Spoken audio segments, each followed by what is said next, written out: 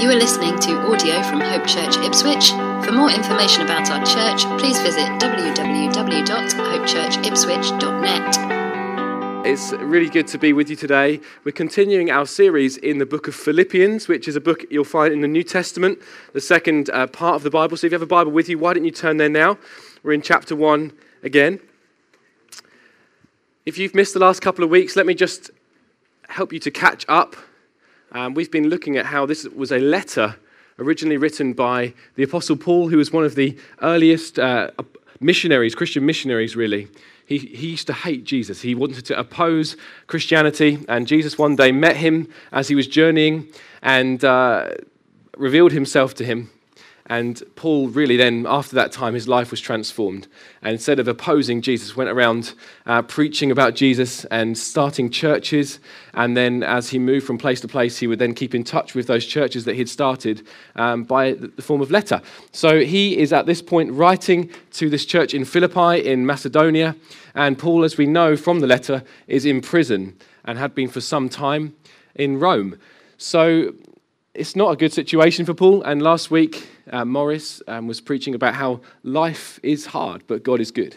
And even in suffering, God can help us to use even difficult times for his good and for his glory, and that we can actually share the good news about Jesus even in difficulty, as we keep in mind the big picture, as we see that actually one day all of this suffering is going to be over, and one day we're going to be with Jesus forever. And that actually Paul had learnt the secret to being content in all circumstances. And we're going to come along to some verses about that in a few weeks' time, about the secret of being content. So today, I've called this message The Heart of Worship, Treasuring Christ. And you'll see as we read through these verses together why I've called it that. So why don't we read chapter 1, verses 19 through to 26. Yes, and I will rejoice, for I know that through your prayers and the help of the Spirit of Jesus Christ, this will turn out for my deliverance, as it is my eager expectation and hope that I will not be at all ashamed, but that with full courage now, as always, Christ will be honored in my body, whether by life or by death. For to me to live is Christ, and to die is gain. If I am to live in the flesh, that means fruitful labor for me. Yet which I shall choose, I cannot tell. I am hard pressed between the two. My desire is to depart and be with Christ, for that is far better.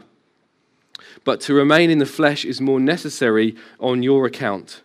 Convinced of this, I know that I will remain and continue with you all for your progress and joy in the faith, so that in me you may have ample cause to glory in Christ Jesus because of my coming to you again. Shall we pray together and just ask God to help us? Father, we love your word.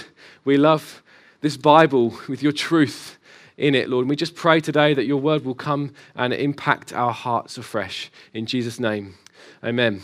Amen. So Paul, already in this letter, has reflected on his past. He's looked at the circumstances that have meant that he's ended up in prison. He's looked at his present. He's looking at the difficult circumstances he's going through and how even in those difficult circumstances, he's using them as an opportunity to show off Jesus and to preach about Jesus. And now he's looking to the future. He's looking ahead of him. And he doesn't really know what is going to come. He doesn't know whether he's going to end up being killed after this prison sentence. He doesn't know if he's going to be able to continue living. He doesn't know any of the circumstances ahead of him. And in the same way, we're just so completely unaware of the circumstances that face us. We don't know what's going to happen this week, let alone this year. We don't know what's going to happen in 5 years' time. We don't know if we'll even have that long. Like Paul, we are uncertain as to the future. The only thing we can be certain about is that we will one day die. But Paul, even though he wasn't sure of the future, he had resolved something in his heart. He had resolved that his ambition was to make Jesus famous. Even though he couldn't see ahead of him, he couldn't see weeks ahead, let alone months and years ahead, he had an ambition in his heart to make Jesus known, to make Jesus famous. He had resolved that actually the glory of Christ was going to affect every decision that he would make. He saw ahead that Christ, no matter what, Christ was going to be exalted and magnified through everything he said and did. There was no uncertainty in that respect. I want to read to you this quote from Alec Motyer. He says, Paul's task, whatever the future turns out to be, is not to carry a snapshot of Christ in his wallet for occasional sharing with chosen people, but to show an enlarged, life-size Christ to all who care to look. A Christ displayed in every dimension and capacity. A Christ magnified in Paul's body. Jesus Christ was Paul's everything. He was the deciding factor in every decision that Paul made. And friends, if we've placed our faith in Jesus, he should be the deciding factor in every choice that we make. He should be the deciding factor. His glory, the glory of Jesus Christ, must be our great and controlling interest. No matter what comes up in our lives, no matter what we're facing, whatever it might be that we face in the years to come, many of us going into new circumstances in our lives, whether it be into retirement or into the workplace or into education or starting parenthood, whatever it might be, the great and controlling interest in our lives must be the glory of Jesus Christ, to make him famous. And more than that, to actually that others will come to treasure him, that others will come to see him for what he is and will come to treasure him. So Paul knows that one thing for certain, his ambition, what he is living for, is the glory of Christ. And I want to say today that the true heart of worship is to seek to glorify, to magnify Christ in all circumstances of life. That is the true heart of worship. We've sung about the heart of worship this morning. And the true heart of worship is to seek to glorify, to magnify Jesus in all circumstances of life. It's not about throwing our hands up in the air on a Sunday morning and pumping the air and singing loudly and shouting out for joy, although those things are great and good and right. It's not about 40 minutes of our week. It's about the whole of our lives leading people to see how good Jesus is. In fact, we'd really do well to call what we've just done together today, we'd do well to call it praise, because sometimes if we call it worship, we can sometimes think, well, I've done my worship this week, I've worshipped for 40 minutes on a Sunday morning, and the rest of my life, well, that's mine, and I'm going to live it as I please, and I'm going to live for my own glory. No, worship is an all-of-life thing. Worship is a laying down of our lives as living sacrifices. That's what the same guy Paul wrote in Romans chapter 12. He said, offer up your lives as living sacrifices, holy and pleasing to God, because that is your spiritual act of worship. Actually, the whole of our lives are to be lived out as worship to Jesus. And we point people to him when we experience Jesus as satisfying, when we experience Jesus as all sufficient for every day of our lives. That's how we point people to Jesus. When we're genuinely experiencing him as sufficient for us, no matter what we're going through, when we're experiencing him as enough for us, that is how we point people to Jesus. So Paul's life and death, whatever it might be that he was going to face, his mission was to magnify Christ, to show that Jesus was magnificent, to show that Jesus was enough for him, to demonstrate his greatness. And I'm just going to draw out 3 principles of the heart of worship today that I hope will be helpful for us. The first one is this: the heart of a true worshipper trusts. Let's read together again, verse 19. I will rejoice, for I know that through your prayers and the help of the Spirit of Jesus Christ, this will turn out for my deliverance. Paul's in prison. He's chained to a Roman guard. He wouldn't be able to go to the toilet without this guy watching him. He wouldn't be able to have private conversations. He wouldn't be able to just chill out without being chained to this guy. He's in a pretty dire situation. And is he reflecting here on his physical deliverance? I don't think so, because he's actually talking here about there being a very real chance of him ending up being executed. And we know with hindsight that eventually he was released from this prison spell and was able to go on continuing his mission to much of Europe and Asia, but he doesn't know that at this point. He actually considers that he may well end up being killed. So I don't think he's talking here about physical deliverance here. And actually, if we look at these verses, look at this verse again, and these words that he uses, what he's actually quoting here is Job in chapter 13. Now, I don't know if you know about the story of Job in the Old Testament. It's a huge book in the Old Testament. It'd be hard to miss it if you're flicking through the Old Testament. It's a book about a guy who suffered a lot. He lost his family, he lost his possessions, he lost so much. And then his friends start to come to him to say, Job, the reason you're going through this is because of sin in your life. The reason you're going through all of this hardship is because you've clearly done something wrong.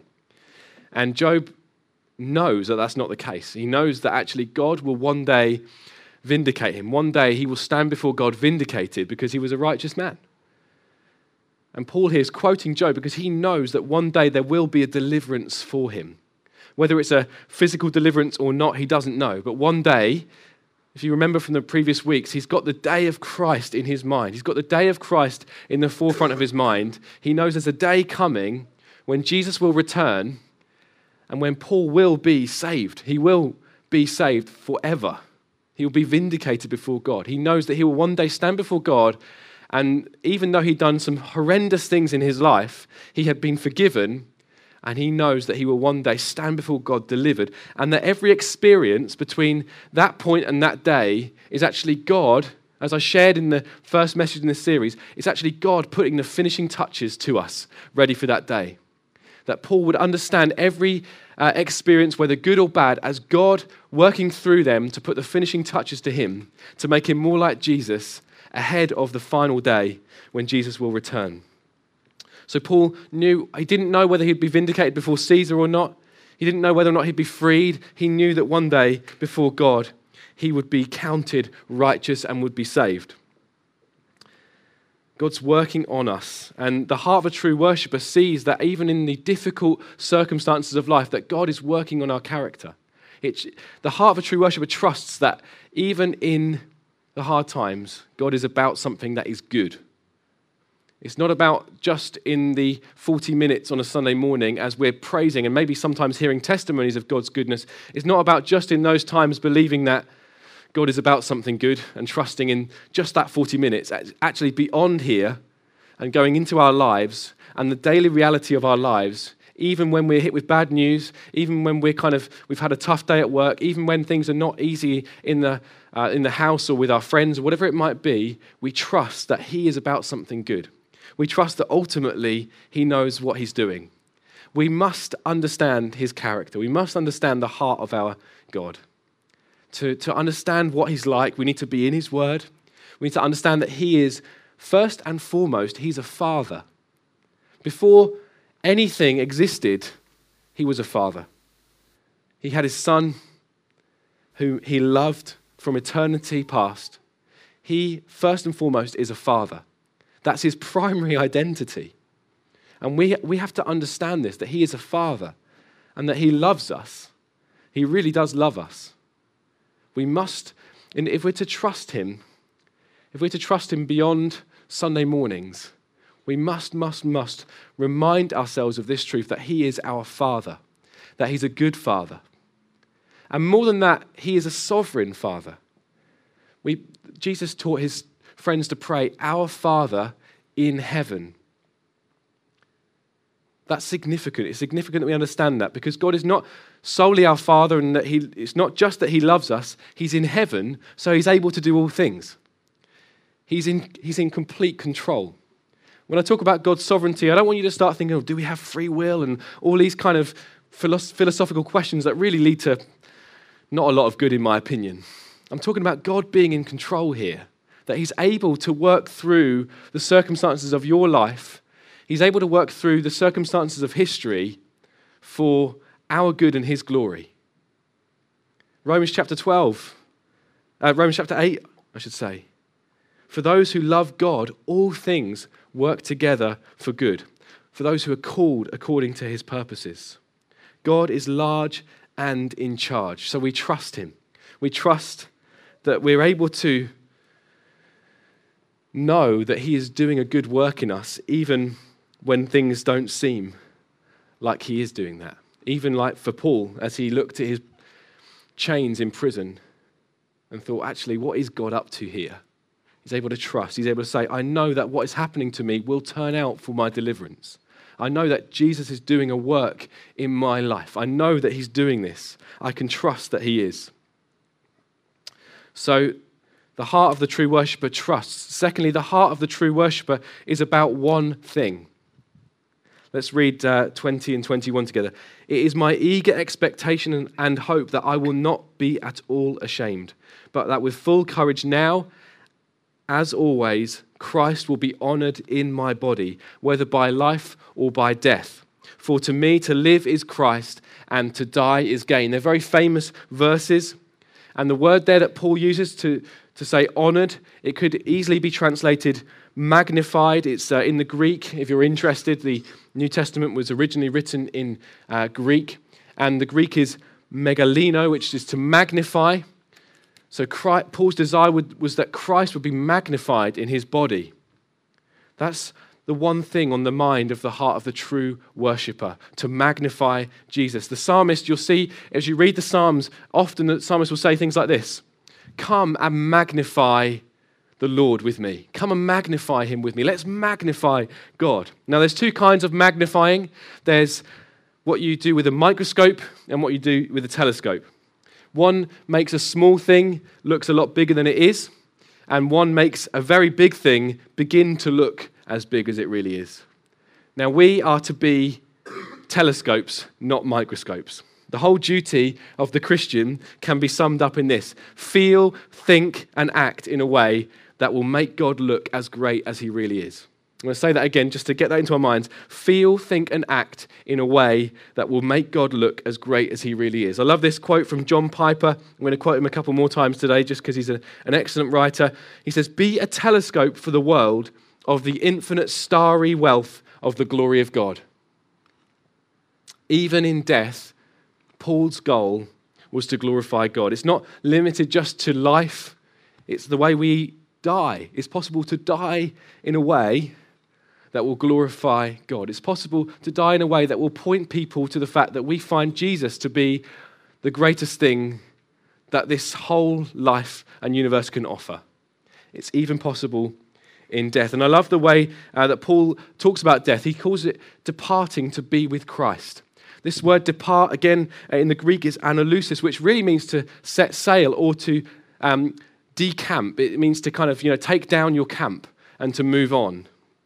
Death for the Christian is the end of what was at best a transitory thing. It was a camp life in which we travel about without a permanent home. That was the reality for Paul. He described his body as an earthly tent. And as he reflected on what death would mean for him, it was just like taking down your tent. We're going now to a permanent place. When you go camping, especially if it's tipped it down all week, which invariably happens in this country, it's a relief, isn't it? When you take down your tent, you say, I'm going now to my permanent home. In reality, for us, we don't have a permanent home here. We take down our tent of this life and we go to our heavenly home, not made by earthly hands, but an eternal home made by God himself. We read that in 1 Corinthians in chapter 10. We have a temporary home here. We're looking forward to a permanent home in heaven. So preservation or extension of our physical earthly life isn't the main deal. It's not what we're living to do. It's to glorify God in every circumstance of life. It's not just praying and praising, not supposedly spiritual things. That probably takes up 5% of our week. God intends for us to be able to glorify him, to point people to him, to show how great he is, to magnify him in everything. Whether you're eating or drinking, do it all for the glory of God. That's what Paul writes in 1 Corinthians. So we exalt, we honor, we magnify Christ in all that we do. That's the heart of worship. It's not just singing songs together here on Sunday that Christ is our treasure, that he's our reward, that we love him and we're living for him. And then the rest of the week, treasuring everything else and showing that actually we're living for everything else except for Christ. That is not true worship. The heart of true worship is about one thing. There's so many other things that we could live for, isn't there? There's so many other things that we could go after in this life. But Paul's prayer, Paul's hope, his desire was to live only for Jesus. We could exalt ourselves. We could, through making ourselves look good, through beefing up or putting on makeup or whatever it might be, we could look to draw people's attention to us and to our bodies. We can live our lives seeking out our own security, and sometimes people overwork to simply get more and more money so they can be more and more comfortable and more supposedly secure. We can do that with our lives. We can look to get popularity, to get as many people as possible to like us, to think highly of us. There's many things we can do with our bodies. I'm not dismissing riches. I'm not dismissing work. I'm not dismissing being liked by people. That's fine. But do people see in our lives Christ magnified? Or do they see in our lives us trying to magnify ourselves? What do they see in our lives? I'm sure that if you spent a day with Paul, you'd get what he was about. You'd get what he was about. He probably wasn't a very impressive guy. There's a hilarious story in Acts where he's preaching, and his preaching was so boring that a guy who's sitting in the window falls asleep, and he falls out of the window and dies, which is pretty grim. And then Paul and his mates go and pray for him, and he comes back to life. And, Paul probably wasn't a very impressive guy. To look at him, it probably wasn't like, he probably, in our worldly lenses, he probably wasn't very impressive.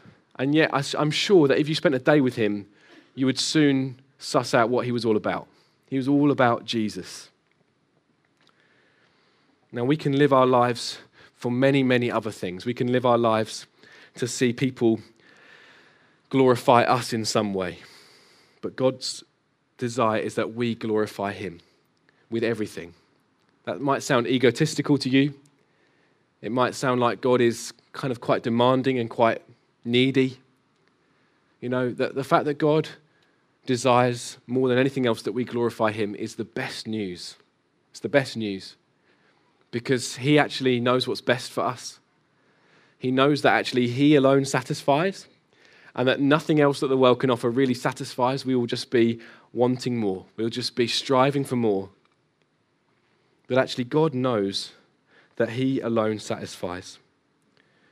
And his desire for his own glory has led to him sending his son, to sending Jesus so that he would live the perfect life that we couldn't live, that he would die on the cross, the death that we deserve, that he would rise again, victorious 3 days later. It was God's desire for his own glory that led to him sending Jesus to be our Savior. So it's good news for us that God is passionate about his own glory.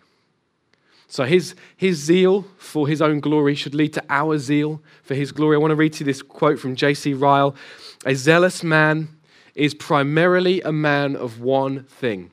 It's not enough to say that he's wholehearted or fervent in spirit. He only sees one thing. He cares only for one thing. He lives for one thing. He is swallowed up in one thing, and that one thing is to please God. Whether he lives or dies, whether he has health or sickness, whether rich or poor, whether he pleases man or causes offense, whether he is thought wise or foolish, or whether he gets blame or praise, whether he gets honor or shame, for all this, the zealous man cares nothing at all.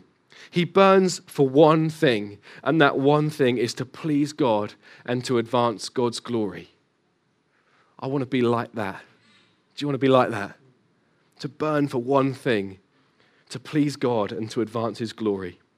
When we understand that our acceptance, when we understand that our significance and our security is complete in Jesus Christ, we're freed to live for God's glory. When you understand that actually the acceptance of the one person who really counts is now yours because of Jesus, when you understand that the security that we all need to feel is now ours in Jesus Christ, when you understand that the significance is now, we're significant because we're sons and daughters of God. When you understand that, you're freed to live not for your own glory, but for God's glory. It frees us. Paul was able to say, to live is Christ and to die is gain. How could he say that? Well, simply this: he treasured Christ more than anything else in the world. He saw Christ as ultimately valuable. And that leads me to the third point, that is that the heart of the true worshipper treasures Christ. Paul saw knowing Jesus of of all surpassing worth. That's to say that all of the riches and the power and the pleasure cannot compare to knowing Jesus. The gaining of Christ to Paul was worth the loss of all things, including those things that he previously counted as gain. So Paul was once a religious zealot in the Jewish community, and he had a lot of respect. People respected him highly. He would have got the greetings in the street as he walked along. People would have really spoken well of him. He had a lot of power, actually, as well, as one of the Pharisees. He was a guy who really had it together in a worldly sense. And he is able to reflect later on in Philippians that everything that I thought was gain for me, I now count it as loss compared to knowing Jesus.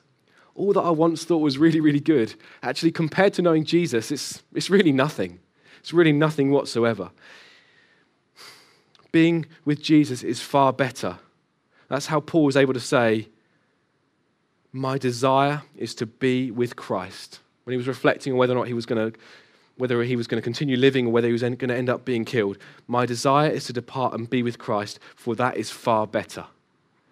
How could he say that? He knew that the greatest thing about heaven was Jesus Christ himself. Again, a quote from John Piper. The critical question for our generation is this.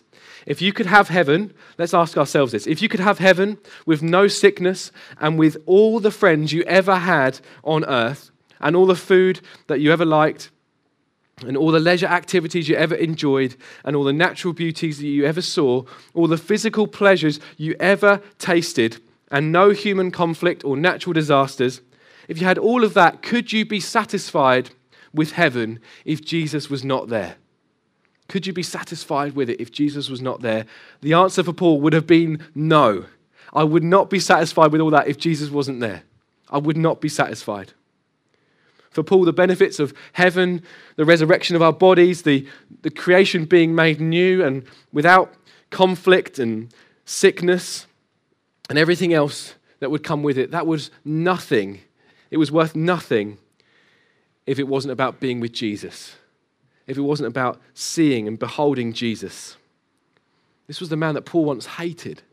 This is the man that Paul once opposed with every ounce of his being. And now he was able to say, actually, to be with Jesus is far better than living. To be with Jesus is far better than even going on living. Jesus is the pearl of great price. He's the pearl of great price. That Jesus told a story about this, that a man saw this pearl of great price and went away and sold everything he had in order to buy it. Jesus is the pearl of great price. Knowing him is far better than anything else. Believe me, it's far better than knowing anything else in this life. Whatever it is that you're running after, whatever it is that ultimately you're about, whatever it is that you think, if I just had that one thing, I would be happy. If I just had that one thing, then I'd be satisfied. Jesus is far better than that thing. He is far better. Knowing him now in this life and knowing him for eternity is far better. Now, of course, we get to be with Jesus now. Of course, we get to enjoy his presence now. But when we're in eternity, that will be intensified and it will be far more glorious even than now, what we're able to experience now. And that one thing that you might have thought about just a minute ago, that one thing that you think will make you ultimately happy, there you'll be in eternity. I don't know, walking with Jesus, I don't know, playing golf with him, whatever it is that you might do in heaven. And you'll just have this faint memory of that one thing that you really thought would make you happy. And you'll think, man, this is so much better. That house that I really thought would make me happy, with the big garden and the nice kitchen, or that relationship that I just thought I had to have, even though I knew it wasn't right, or whatever it might be that you're striving after right now, you'll be with Jesus in eternity and you'll think, man, this is so much better. That thing just pales into insignificance compared to being with Jesus. That's our hope. Our hope is that we will be with him, and when we see him, we'll be like him. We'll be like him. We'll no longer be struggling with all the things we struggle with. the early disciples, those who had walked with Jesus, they just so loved being with him. It really pained them. They were distraught when Jesus would talk about his impending death. Is it any wonder that these disciples parted with their possessions easily? Is it any wonder that they were just so ready to share with others what they had? Is it any wonder that they were so willing to lay down their own reputation because they had seen and tasted something that was far better? They had seen and tasted something that was far better than possessions and reputation. Friends, the closer we get to Jesus by his Holy Spirit, in prayer and in praise and in his word, the closer we get to him, the less we will hold on tightly to our sense of, I need people to like me, or I need to have this stuff because it makes me feel secure. And we'll obey him, and we'll live for his glory, because we'll see ultimately that he is worthy of it. Again, one more quote from John Piper. People who would be happy in heaven if Christ was not there will not be there. The gospel is not a way to get people to heaven. It is a way to get people to God. It's a way of overcoming every obstacle to everlasting joy in God. If you don't want God above all things, you have not been converted by the gospel. The gospel is not a ticket to heaven. It's a way to get people to God. The gospel, this good news of Jesus coming to earth and taking our place on the cross, removing our sin and shame, it's a way to get us to God, to get to know him, so that we can be in relationship with him. Only life with God can satisfy our hearts and minds. Michael Reeve says this: no eternal life and no paradise could satisfy the hearts and minds of those who know Jesus if it meant we could not have him. So the heart of the true worshipper sees the value of Christ, sees the value of Christ as being far better than anything else that we could chase after in this life. And everything else takes its rightful place behind that. None of these things that I've mentioned are bad things. None of these things that we could go after. Some are bad things, of course. But whatever it might be, it might not necessarily be a bad thing, but it could become an ultimate thing. And we had a word during the worship time about throwing off. We can throw off sin that entangles us, but we can throw off other things that aren't sinful that weigh us down. And this morning, as our prayer response in just a moment, in a couple of minutes' time, we're going to worship, praise, sing, magnify God together. And there'll be people who will be willing to pray with you at the back of the room. And there might be, for some here today, there might be some people thinking, I just need to throw off something here that I've been running after and chasing after that I know is not what God would want for me. I know it's getting in the way of me living for God's glory. I know it's getting in the way, and I'm ultimately living for my glory, or my significance and acceptance and security. So my challenge to us is, are we treasuring Jesus? Are we treasuring him? Are we going hard after him? I'm sure we cannot sing about the heart of worship here today and say, I'm coming back to the heart of worship when it's all about you, and then the very next day go after anything and everything that is not Jesus. We can't do that. It's hypocrisy. It's lukewarmness. Lukewarmness is not what God would have for us. He wants us to be red hot zealots for him, for his glory, that we would magnify him, that through our lives and through us experiencing Jesus as altogether satisfying, that people will see within us, God is really great. Are you treasuring Jesus? Are you when we treasure something, we block out things, don't we, so that we can get that one thing. If we treasure football, well, the diary gets cleared for that big match that's coming up. If we treasure looking good and fashionable, well, the budget gets altered so that we can buy some more clothes. We treasure other things. Ultimately, we're to treasure Jesus. And so everything else in this life then takes its rightful place behind us treasuring him. Are we doing that? Are we making time to be with him? Are we showing through our everyday life that he is great? I just want to offer a response for anyone who right now you would say, I'm not a Christian. I've not placed my faith in Jesus, but I want to today. I want to say to him today, Jesus, I'm living for you. I want to say to him today, Jesus, it's all about you. I'm not living for my own glory anymore. I'm living for you. If that's you today, as I pray in a moment, I'll pray some words and I'll just encourage you to pray them along with me in your heart. And if you've done that today, please tell someone. Please tell someone. Let's just quieten our hearts before God. Father, thank you so much that you have shown us such great mercy. Lord, you showed great mercy to the Apostle Paul, a guy who was breathing out murderous threats against your people, who was looking on as your people were executed and beaten.